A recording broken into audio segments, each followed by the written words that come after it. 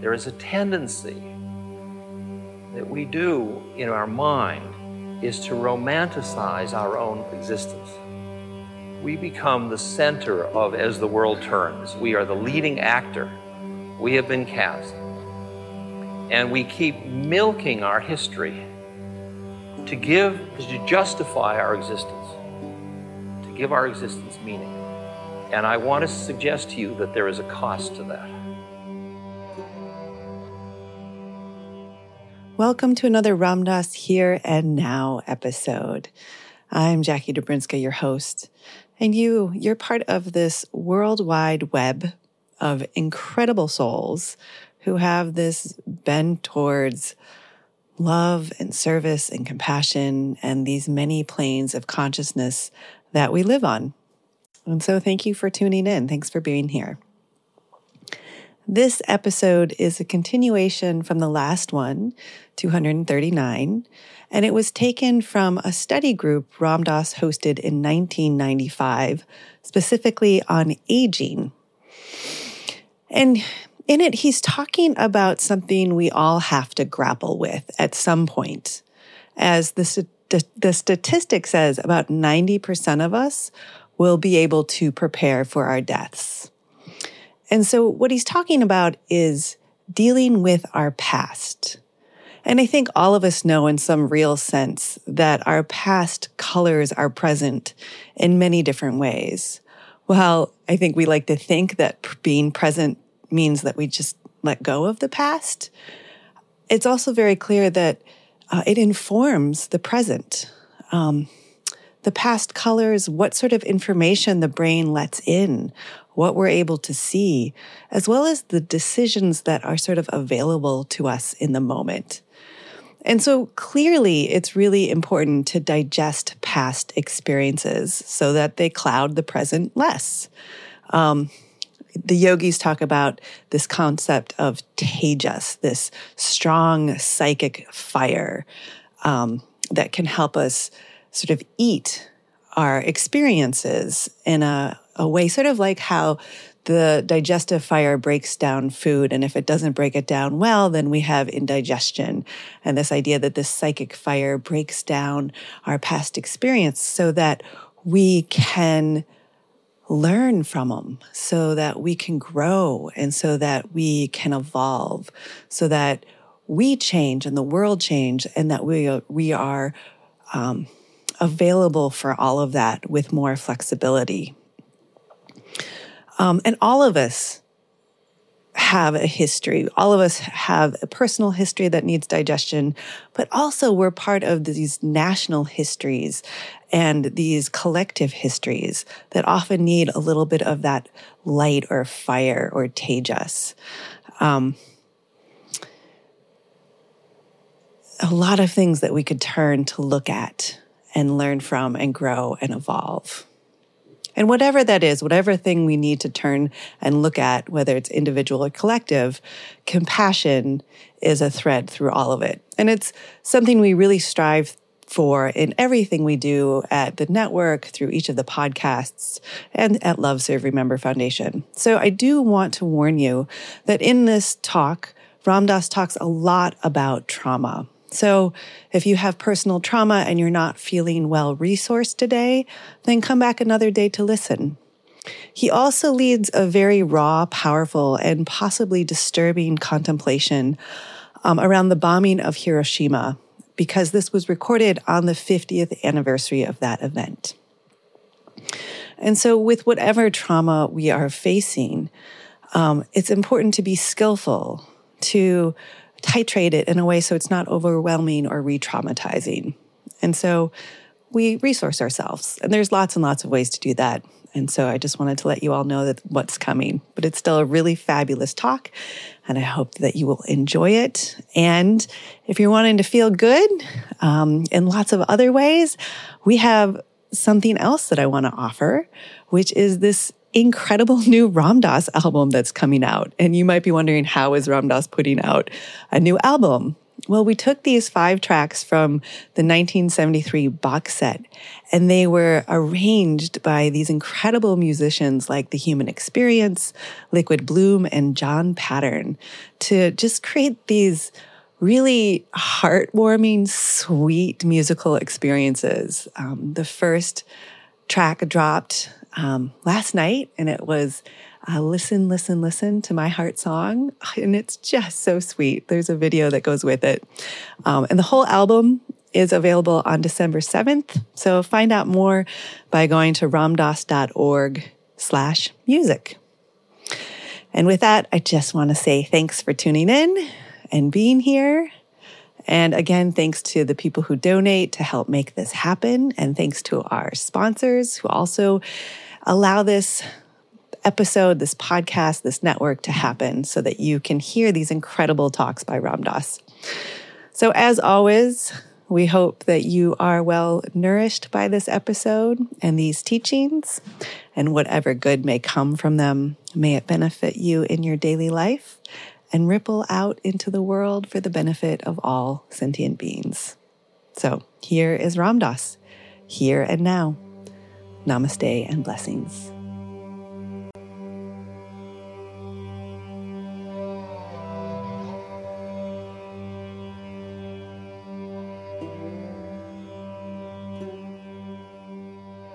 Now, almost everybody in the psychological or spiritual domain that deals with the past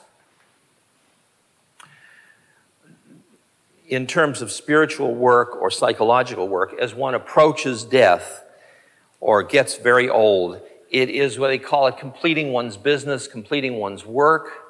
It means it's a process of going back into your past and reliving or remembering what happened, but not doing it only from where you were when you did it, but also bringing it into the present moment of where you are now.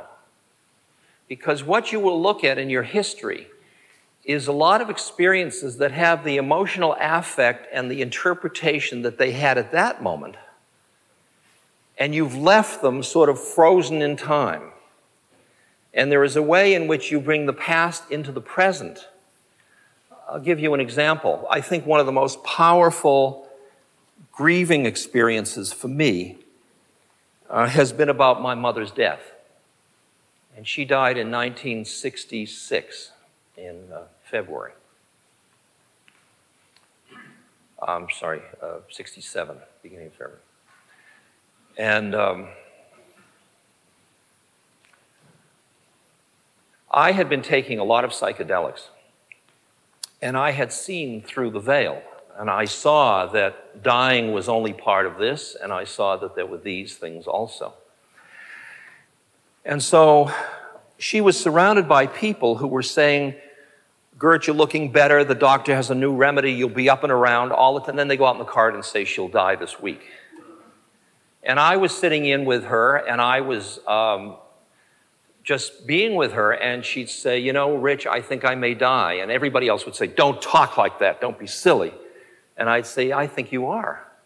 And then she said, and I told you this, she said, what do you think death's like? And we talked about that, and I said, you feel like somebody in a burning building, you're an old friend, and the burning building is going to burn, but you're here. Where are you going to go? I mean, you and I are here together. And there was a lot of solace in our being together. But then there was a point where she begged to be brought home from the hospital. She wanted to be in her own room. And finally, they agreed. And they brought her home to her room. And it was clear she was going to die. And I was visiting her. This was a Thursday. And I was about to leave to fly to California to do a show at the Santa Monica Civic Center that I had Friday night. And I knew she was going to die. And at that point, they decided that she was too sick to stay at home. So they were going to take her back to the hospital. And she was pleading not to be taken back to the hospital. But my father and the doctors knew best.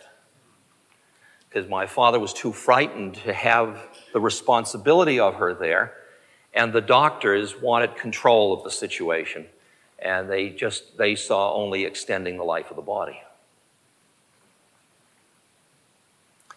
And I sat there knowing that she should be supported. But I felt intimidated by this incredible system that everybody there was part of. And so I remained quiet, because the wisdom I had developed about the thing beyond all of this and the different relation to death had come through drugs. And therefore, I didn't have the legitimacy. Do you understand what I'm saying? I didn't have the legitimacy to contend with that force that way. Because they would say, oh, you only, he's under drugs, that's why he says that. But we know what's best.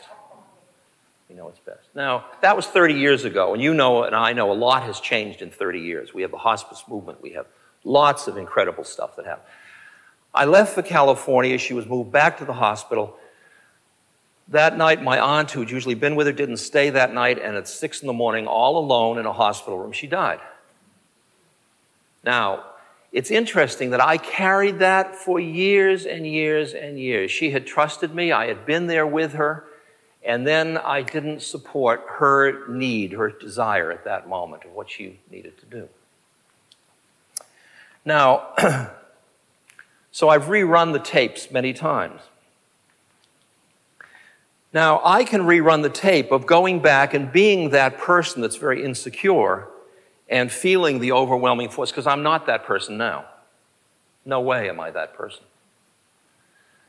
When I bring that historical moment up to the present, what I see is I understand perfectly why my father did what he did, why the doctors did what they did, why my mother did what she did, why I did what I did. And we were all part of processes that were resulting from our acculturation and our experiences. And we were all the different voices of our human condition, if you will. And I can wish I had been different then, but I wasn't different. That's who I was. And in a way, the person who I am now can accept who that person was and not blame that person, but understand it. Still say, I'd be better if you don't do it in the future, which I'm learning. Am I getting clear about this issue? So there is a lot about reconstructing or going back into the past to finish work, to leave what I call ill-digested pieces of this and that that our history is full of, to bring them into your mind, to relive them, and then bring them into this present moment of awareness so that you can see, because all your memories, all your history is, except for those boxes, is what your mind says it is. That's it. Your mind is your history. And which slot you have it in your mind is determining whether or not that particular event in your history is attractive or aversive. And do you remember what we said when we were talking about meditation? The clinging of the mind is the cause of suffering. Clinging of the mind is composed of attraction and aversion. As long as you're grabbing at something or pushing something away, it's got you. It's got you. You are not free to be in the moment because this thing from the past is pulling on you. And the art of how to bring the past into the present is to eat your attractions and aversions, to get through them, to understand why you were attracted and why it was aversive, and to allow it, because if you don't deny it, and you don't take an aversion and make it into attraction, that's the same thing. These are all sticky things. The game is to get to the point where you can look at the universe as it is, non-reactively. Non-reactively. That doesn't mean you're not going to do good and you're not going to serve and you're not going to have stuff inside you going on, but you also have to cultivate the soul's perspective about the ego storyline. And that one is one that stands outside of the events and sees them for what they are. So you are both an ego and a soul. The ego has, I feel sad that I did that with my mother and I wish it had been different. The soul understands why that is the way it is. Now I am living in both of these. Remember, I said, the art of moving from ego to soul is not denying ego, but understanding that ego is part of something greater than itself, a soul. So you have a context in which to understand what's happening. It seems to me that story about my mother is a good entree to our Hiroshima moment together. Because I look back at that moment and I wish it had gone another way. But it didn't go another way. And part of my depth of understanding is now seeing what a profound impact the dropping of the bomb had on human consciousness in the whole world, and how long that is continuing to affect us. I think it's useful to go back into that, to feel what it was about, to feel all the forces that were acting at that moment, and to embrace the whole thing into yourself as part of the pain of the human condition, of the human suffering. And how our fear and our power and our everything could lead us to do stuff that could so realistically potentially destroy preciousness of the life on earth.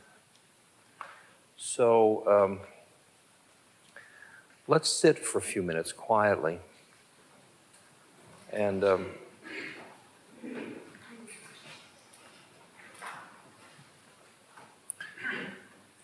recognize that we are part of a culture that has models of reality that would legitimize the dropping of that bomb. And just look at the human condition from the point of view of what happened at Hiroshima 50 years ago.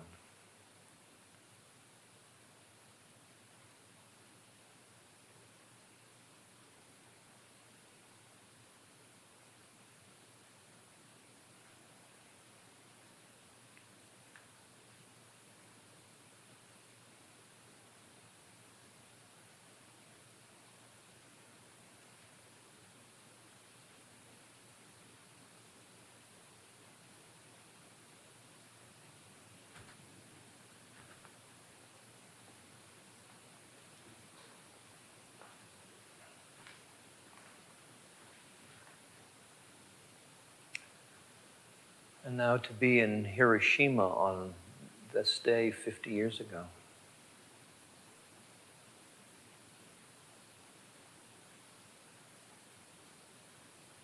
And the terror and the havoc and the death and the fire and the skin hanging off the bodies.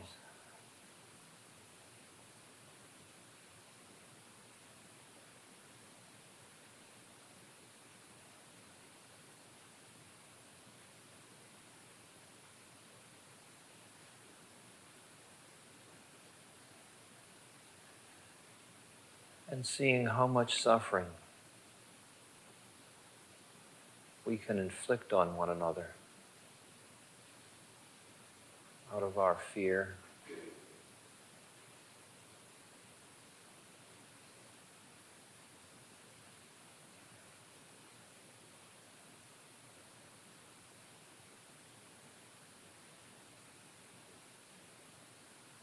And from our hearts, let go forth from each of our hearts the fervent wish that all beings may be free from suffering.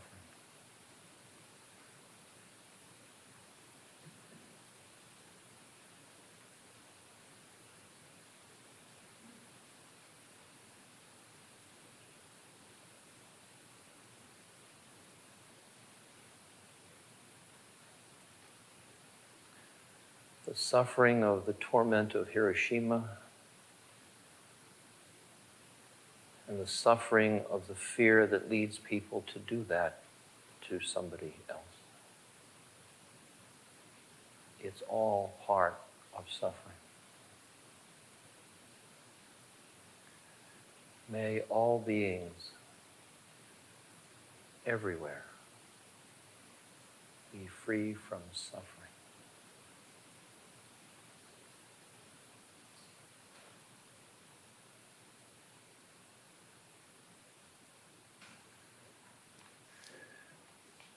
If you could feel the process then,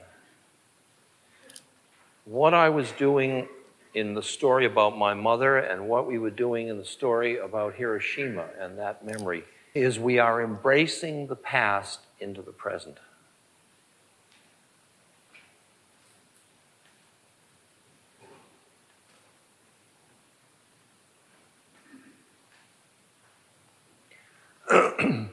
When I was in training as a psychologist, psychotherapist afterwards, I was in a Freudian institute, and I was being analyzed by a Freudian, and we spent a great deal of time on my personal history. And the history was real. Later, I started to embrace other kinds of more existential therapies, where the history was what was left in the mind now from whatever happened then. Who knows what happened?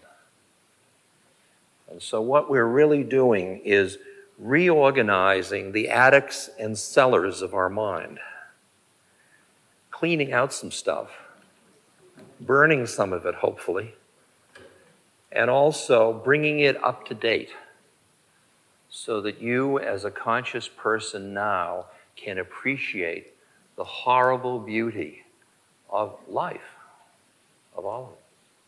Because it is. It's horrible and it's beautiful both.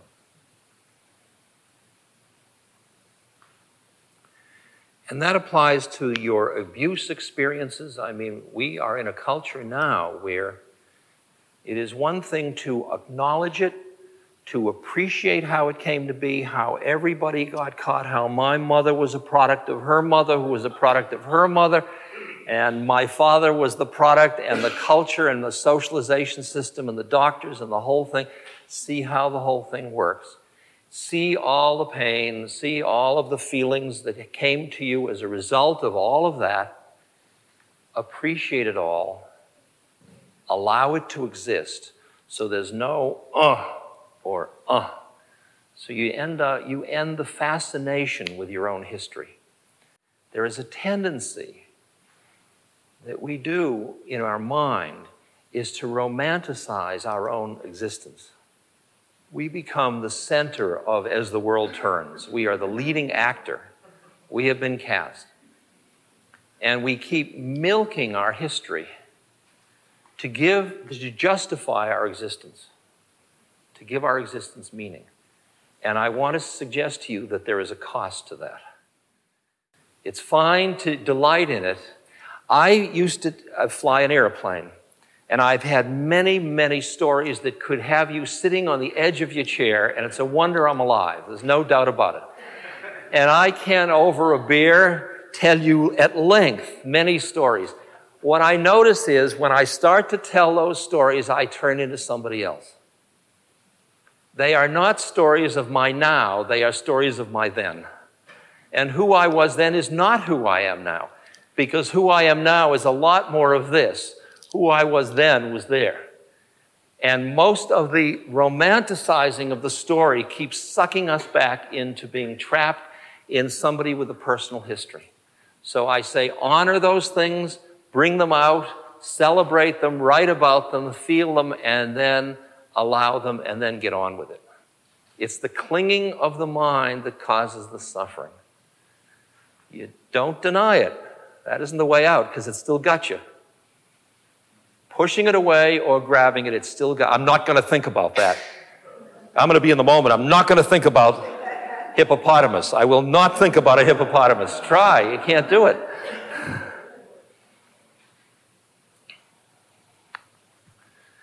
Now, there are events in all of our lives that were particularly traumatic, that were very powerfully imprinted in us because of the way they happened, some moment of horror or moment of unexpected something. For many of us, the things that capture us in our memories are not the things that we can't bear to think about because they're so aversive. They've got us, but they've got us deep down in and we can't approach them. But because they were so pleasurable, they have us. For many people, raising their children was so pleasurable, they never can get over it. They can't get over it. For somebody else, athletic prowess in youth. How many stories have we read of the poignancy of somebody who was athletic, a leader in athletics in college or early years, and then their body ages, and then they live the rest of their life giving their testimonial of how they were, how it was.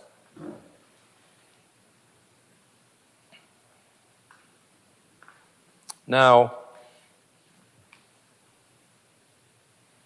when you've had an experience that was very passionate, either with trauma or beauty, those power of that experience is really, it's like burned into your mind. It's very strong.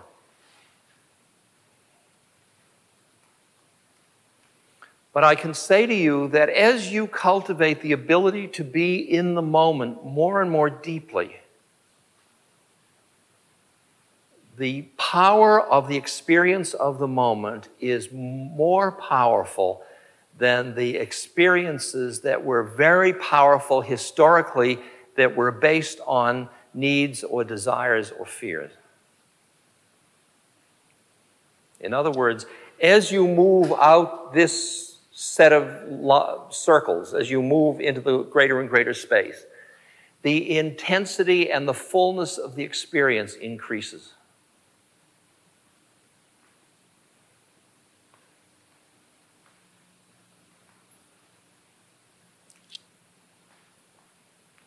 It's a great line, a Chinese line that says, "You can't stop the birds of sadness from flying over your head, but you can keep them from nesting in your hair."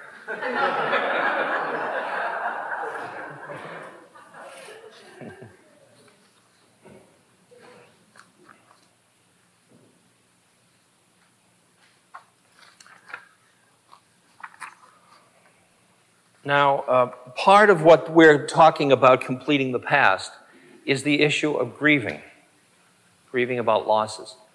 Losses of dreams, losses of what you didn't ever do that you had thought you'd do. It didn't become that you thought you might become. Losses of friends. Losses of loved ones.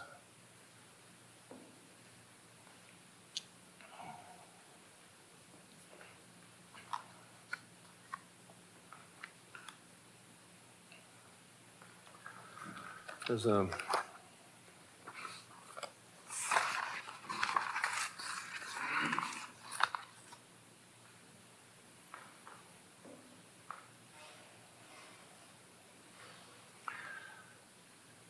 This is a letter that refers specifically to moving from here to here, from ego to soul. It's a letter that I wrote to a couple when their young daughter, 11-year-old daughter, went off to play tennis with her girlfriend, and they were both brutally raped and murdered. And I was asked to write a letter to the parents because they had come to workshops and lectures and so on. And I just realized I had to write it right away. And it just, the demand, the horror of that situation, because the loss of a child is perhaps it goes against the rules of nature somehow. It's so powerful in the way it happened. And so I wrote this letter, which I think is important to see this whole process. Dear Steve and Anita, Rachel finished her work on Earth and left the stage in a manner that leaves those of us left behind with a cry of agony in our hearts, as the fragile thread of our faith is dealt with so violently. is anyone strong enough to stay conscious through teachings as you are receiving? Probably very few. And even they would have only a whisper of equanimity and spacious peace amidst the screaming trumpets of their rage, grief, horror, and desolation. I can't assuage your pain with any words, nor should I. For your pain is part of Rachel's legacy to you. Not that she or I would inflict such pain by choice, but there it is. And it must burn its purifying way to completion. For something in you dies when you bear the unbearable. And it is only in that dark night of the soul that you are prepared to see as God sees and to love as God loves. Now is the time to let your grief find expression, no false strength. Now is the time to sit quietly and speak to Rachel and thank her for being with you these few years and encourage her to go on with her work, knowing that you will grow in compassion and wisdom from this experience. In my heart, I know that you and she will meet again and again and recognize the many ways in which you have known each other. And when you meet, you will know in a flash, know what now it is not given you to know, why this was the way it was. Our rational minds can never understand what has happened. But our hearts, our intuitive hearts, if we can keep them open to God, will find their own intuitive way. Rachel came through you to do her work on earth, which includes her manner of death. Now her soul is free, and the love that you can share with her is invulnerable to the winds of changing time and space.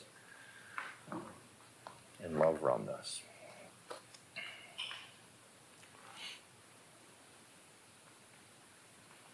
Now, for them, that moment was immediate. But over the years, and in working with grieving with people, because I do a lot of work with grieving people, I encourage them to grieve, first of all. No false strength. Don't push it under the carpet or it's got you. You have got to open to the pain of the loss and realize your heart is broken.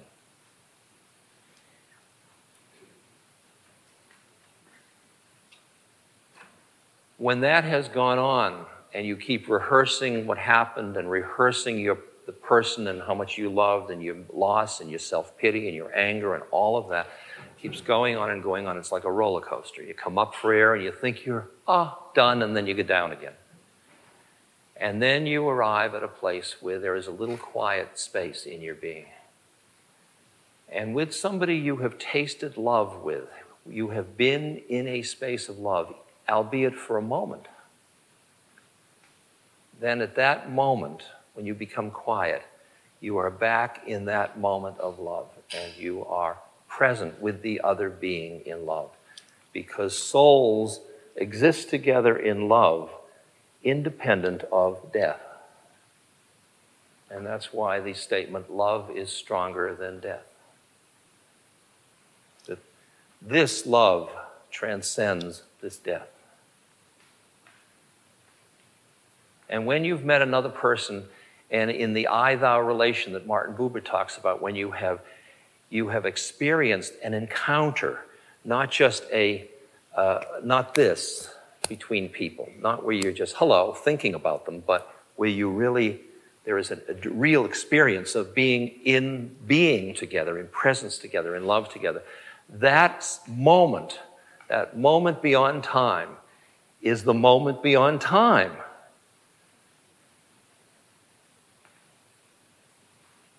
That's the statement, I've said this to you before. Hakuin, the Japanese poet, said, your coming and going is nowhere but where you are. And that if you're in this moment, this is the moment. It includes all the other moments. It's not separate from. all of the moments enfold into this. So as I said before, if you say to me, "Are you happy, Ram Dass?" I would say, "Yes, I am happy." Because I am happy. If you say to me, "Ram Dass, are you sad?" I would say, "Yes, I am sad." Because I am also sad. And if you look at all the emotions, they are all present because in this moment is the fullness of everything that was and will be. And the mystery of coming into the present moment where you beat time. That's what happens when your mind gets so one-pointed in solving a problem. Like Einstein, he couldn't remember where his house was or whether he was, like all this stuff. Just those qualities of getting so focused, you laser your mind through time into timelessness.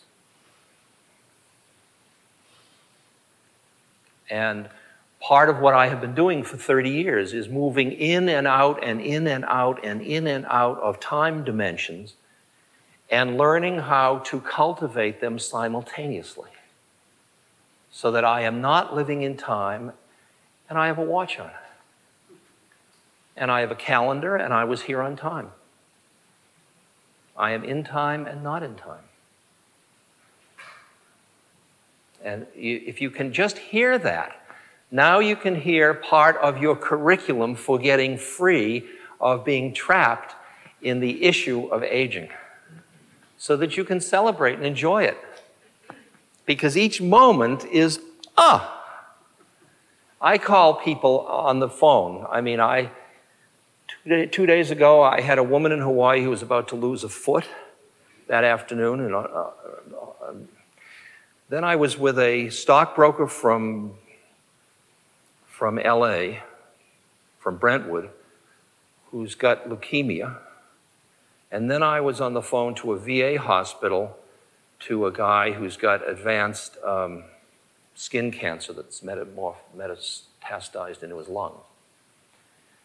And in each case, it was the same thing.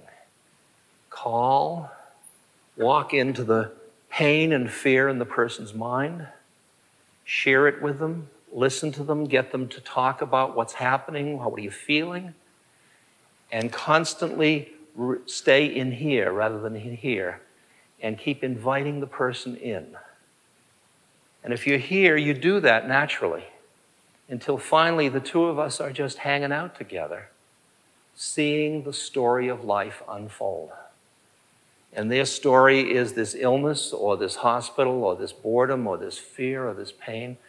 But they are not the hospital or the boredom or the fear or the pain. Or they are not only that. You call them and they think this is real. By the end of the conversation, they are here and here.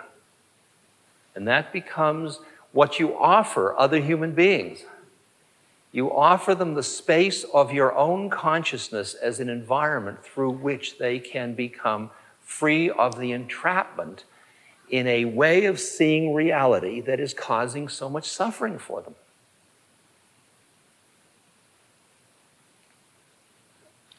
At some point, I'll talk about physical ailments. We're going to talk about the body and stuff like that. But I remember going in for an operation on my Achilles tendon. And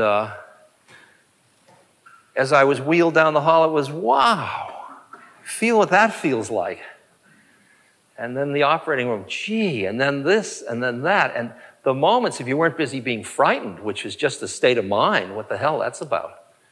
Frightened is built into it. It isn't built into it. It's what you bring.